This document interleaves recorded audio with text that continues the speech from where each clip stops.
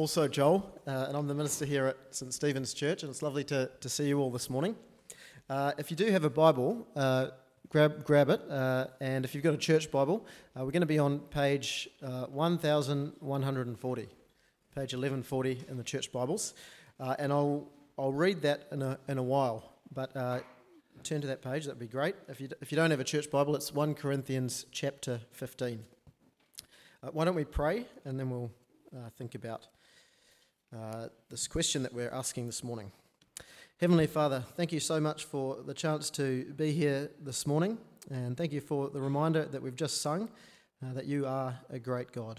And be with us now as we think about this question, is Jesus worth it? Please help us to see Jesus more clearly as a result, and we pray this in his name. Amen. There's a common question that comes up in our lives from time to time, and the question is it worth it? Is it worth it?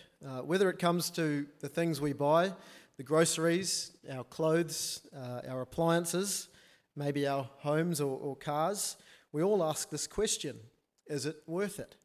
And we also ask it of the things that we give our time to, our careers, our hobbies, our regular commitments. We even ask it of the people we give our time to. Is it worth it? Are they worth it? And we will all answer this question differently. There are different things that are important to each of us that will determine how we answer whether or not something is worth it. You and I could look at the exact same thing, and for one of us we would say, yep, that's completely worth it. For the other, we'd say, no, it's a waste of time. Now, some things in life will be worth it. When my wife and I were living overseas, we bought a little Toyota Starlet. A lovely older couple sold it to us for $500 because they heard that our car had been giving us problems. And that car was most definitely worth it. It was cheap, it was used a lot, and it was reliable. But there are other things in life that aren't worth it. Take, for example, those things we buy with the best of intentions that we don't end up using. Maybe things like exercise equipment or gardening tools that are just sitting there in the garage gathering dust. Well, this morning we are asking this question of Jesus. Is Jesus worth it? Is he worth our time? Is he worth our thoughts? Is he worth looking into? Is he worth following? Is Jesus worth it? And I'm not sure how you would answer that question, but I suspect that many people in this room, whether you'd call yourself a Christian or not, will have asked that question at some point in your life. It's a very personal question for a lot of us. I can remember a time, probably a couple of years after I became a Christian, I think I was about 21 at that time, where I seriously questioned whether Jesus was worth it. Because at that stage of life, I felt like living for Jesus meant missing out on a lot of good things. And that made me question whether living for Jesus was worth it. And maybe you've had times in your life where you've asked a similar question. You've seen the way your friends or your neighbours are living, and you get envious of them. Life sure looks a lot more luxurious and easier. Or maybe you see them taking the boat out every weekend. Maybe they're doing things that you've always wanted to do, travelling the world, seeing the sights. And perhaps following Jesus is a lot harder than you imagined it would be. And so you've found yourself asking, is Jesus really worth it? We're going to be thinking about that question this morning, and in order to answer it, we're going to be looking at just one verse in the Bible. Normally we look at bigger sections of the Bible and we go through bit by bit, and that's a really great thing to do because that way we see God sets the agenda. It's his word to us, and so we cover the things that he sees as important.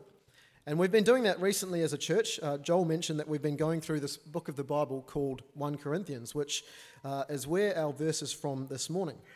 But sometimes it's good to slow down and to take particular notice of certain parts and to recognise the richness of what is there, the timeless truths that it teaches us about God and about ourselves.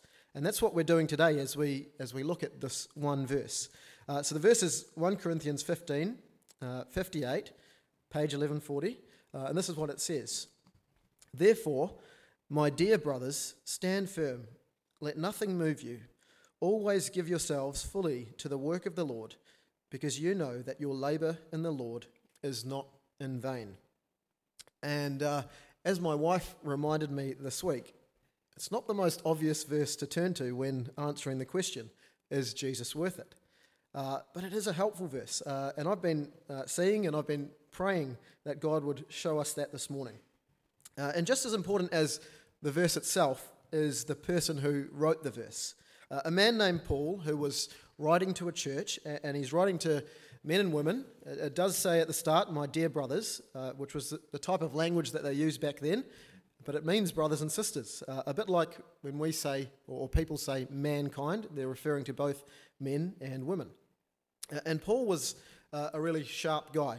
He's written something like 13 out of the 66 books that we find in our Bibles. Paul was from a place called Tarsus, which was a city with people from many different countries. It was a place with diverse ideas, and Paul was a student. He studied God's law. He was under a famous rabbi at the time named Gamaliel, and he was also a very practical guy. He was the original tradie. He was a tent maker. But there's one thing that really defined Paul at this stage of his life. He was a guy who really hated Christians. He despised Christians. He saw them as outcasts who needed correction. And if you were a Christian in the first century and you happened to come across Paul, you would have been absolutely terrified. He was vicious in the way that he persecuted Christians.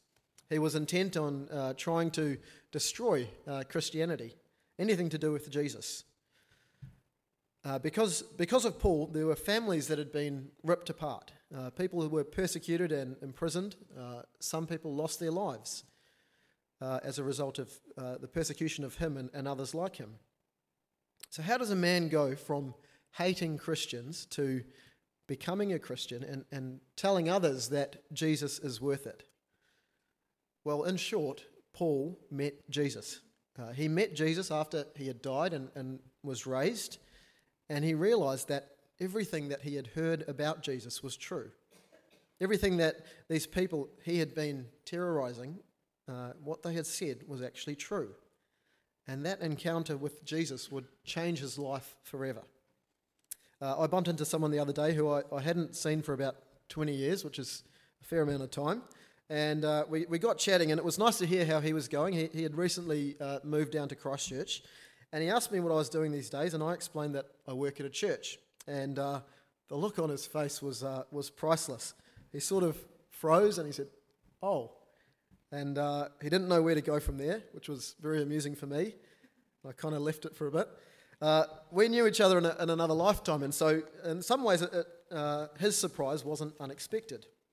Now, I mention Paul's past life because I imagine when some of Paul's old colleagues learned that this guy Paul, this guy who had persecuted many, had become a follower of Jesus, they would have been absolutely shocked. Some schools do those yearbooks at the end of the year, and they have awards, least likely to do this or most likely to achieve that. And if Paul was going to get an award, it would surely have been the award for least likely to become a Christian. But Jesus changed the path of his life. And it's quite the contrast from who he was to who he became after that point. Not many would have picked where Paul would have ended up. And I point those things out about Paul because I think it helps us see the significance of what he's saying in this verse. These aren't just theoretical words that he hopes might happen. These are the words of a man who was once very skeptical about Jesus, but who came to trust Jesus. And he tells us wholeheartedly that Jesus is worth it. Now, as we think about why Jesus is worth it, Paul offers two reasons why he is worth it. Firstly, Paul says, Jesus offers us stability in life. Did you notice at the very start of the verse it says, therefore? And any time it says that, you're going to want to know what comes before it. And if you've got a Bible, you can probably skim through it. In this case, Paul has spent a whole chapter reminding the Corinthians about the resurrection of Jesus. Something that Joel reminded us of earlier. Jesus died for our sins and was raised from the dead. And Paul reminds the Corinthians that one day, all those who follow Jesus will also be raised. In other words, this life is not the end for someone who follows Jesus. Death is not the end. Jesus promises this future beyond death, and that means a life following Jesus offers stability. That's why Paul can say, stand firm, let nothing move you. Now, in order to stand firm on something, you need your feet on the ground, and that means you need a solid foundation. Have you ever tried standing firmly in place on a trampoline when someone else is jumping on the trampoline next to you? It's basically impossible. The foundation isn't firm, and it means that you get bounced around, double bounce if you're particularly unlucky, and you go flying. But a solid foundation allows you to stand firmly in place. And for Paul and for all of us, that foundation must be Jesus. See, without Jesus, there is no hope beyond this life. And that means we have nothing to stand on, no stability. Now, along with standing firm, Paul also says, let nothing move you. And again, the idea here is stability. These people, the Corinthians, who Paul was writing to, they had been lacking that. It's like there was a strong wind blowing through, and the Corinthians had been blown around all over the show, moved from one line of thinking to the next.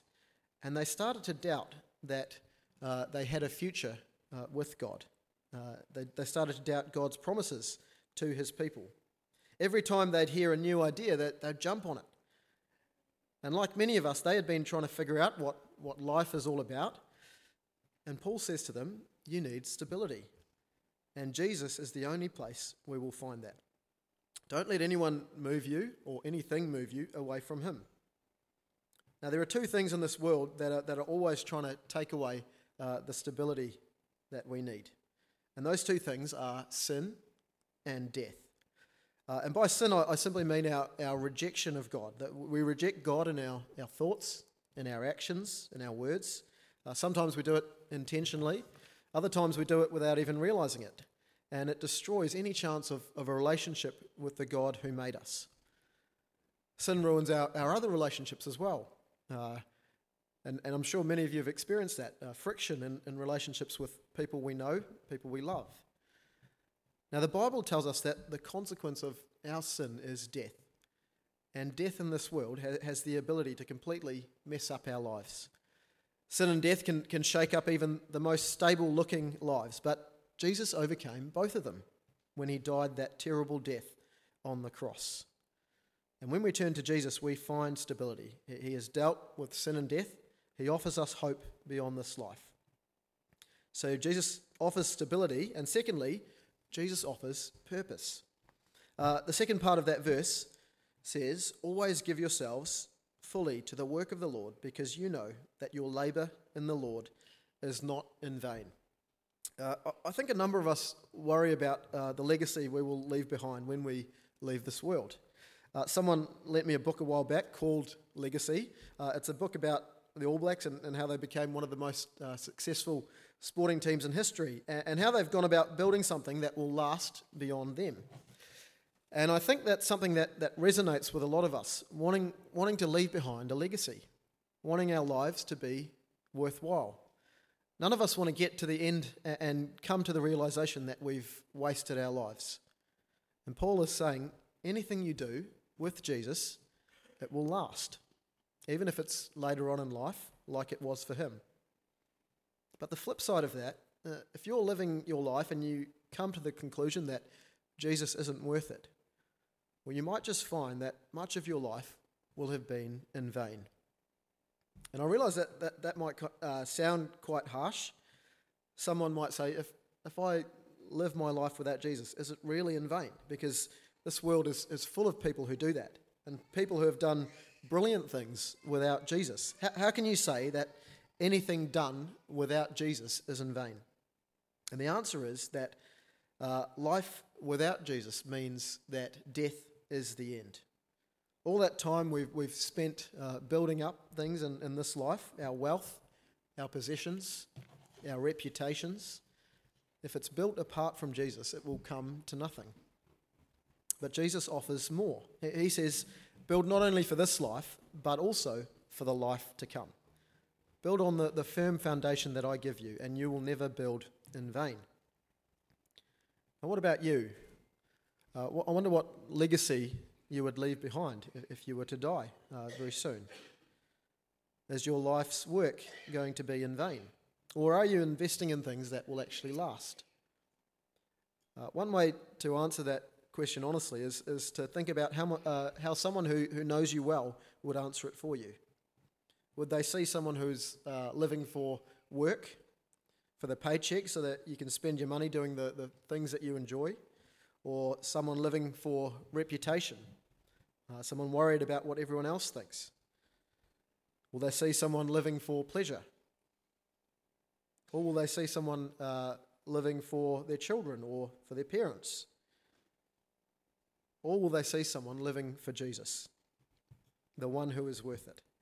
He's the one who gives us true purpose in this life. But sometimes we're left with a feeling, and I'm sure many of you will have experienced this, that life feels like it's in vain. Life has been harder for us, and maybe it's been harder when we've followed Jesus. Maybe we've suffered, or we know people who have suffered, or maybe we've missed out on opportunities because people know we are Christians. How can we say in those moments that Jesus is worth it? There's a guy who tried to create a system to work out if things are worth it in life, and he's got 3 areas that he thinks about. Firstly, he thinks in terms of usefulness, and he asks questions like, how useful is it? How often do you use it?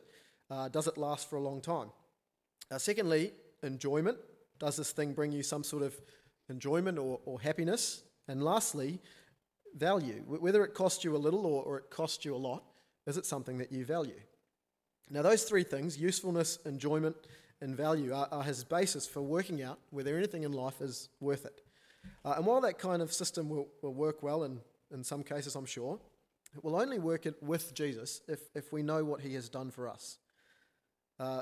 People in relationships argue from time to time, so I'm told.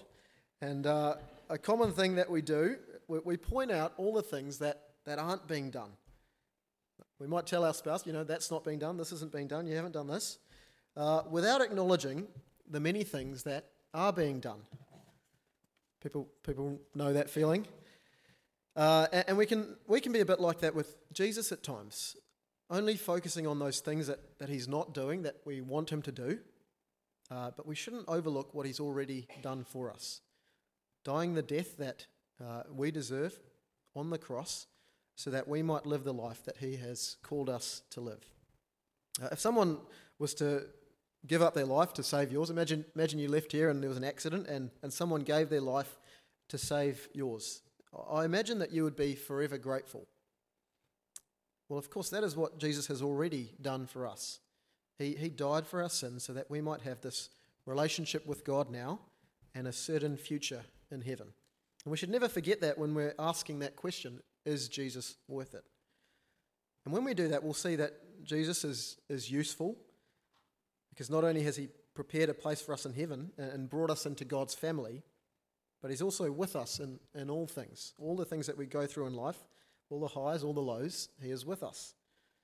Even in those moments where we question whether life is worth it. When it comes to enjoyment, followers of Jesus won't always be happy. There are some things in life that are incredibly sad, and there are periods in life where we go through things like depression, where there is immense sadness.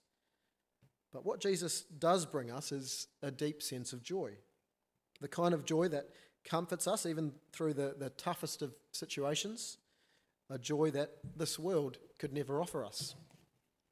When it comes to value, on one hand, following Jesus costs us nothing. He pays the price that we couldn't pay by laying down his life, by dying for us, and we get the benefits. On the other hand, it costs us everything. Jesus says, whoever gives his life for me will gain it, but whoever tries to keep his life will lose it. Now, people might say that it's a terrible idea living a life for Jesus. But if we look for ourselves, if we look into it ourselves, we begin to see that Jesus is worth it. And that means that anything you do in this life as you follow Jesus is worthwhile. As you work, as you study, as you spend time with your family, as you raise kids, as you care for others, as you take steps to make Jesus known to others. It will never be in vain. Even when it doesn't feel like it's worthwhile, even when you might be treated as an outcast, following Jesus is worth it. There was a missionary named Jim Elliot, who I've mentioned in the past, and I'm sure you would have heard of, some of you. He was a man who had worked out that Jesus is worth it. He once said these words: "He is no fool who gives up what he cannot keep to gain what he cannot lose." He's no fool who gives up what he cannot keep to gain what he cannot lose. He realised early on that there's no point holding on to the things in this life too tightly, because they won't be any use to us in the life to come. We will all leave this world one day, and everything we've built up, everything we've accumulated, we will leave behind. But if we've made a priority of the things that God makes a priority of, the things that God sees as important, things that concern not only this life but the life to come, that is a life well lived. He is no fool who gives up what he cannot keep to gain what he cannot lose. Jim Elliot was murdered in Ecuador by the very people he went to tell about Jesus. And it may seem like a life wasted, but if we live our lives for Jesus, there is value in that. It won't be in vain, because he is worth it. We are gaining a future that we can never lose. That's something that Jim Elliot gained. When I was studying, there were some courses you did for credit, and some you did because you just wanted to do them, or more like the university wanted you to do them, but they weren't assessed. And the way I kind of read into that was there were some courses that you had to be at, and others that were optional. And all you had to know was, is this course essential? Are there exams for this, or something along those lines? Now, when it comes to Jesus, our response to him is essential. Our response to him is something that we'll all have to give an account for. And that means we shouldn't put off looking into him, seeing what he has to say for ourselves. And it may be you're here this morning and you've never taken much time to work out who this man Jesus really is. Now is the best time to start. And there are a few ways you can do that.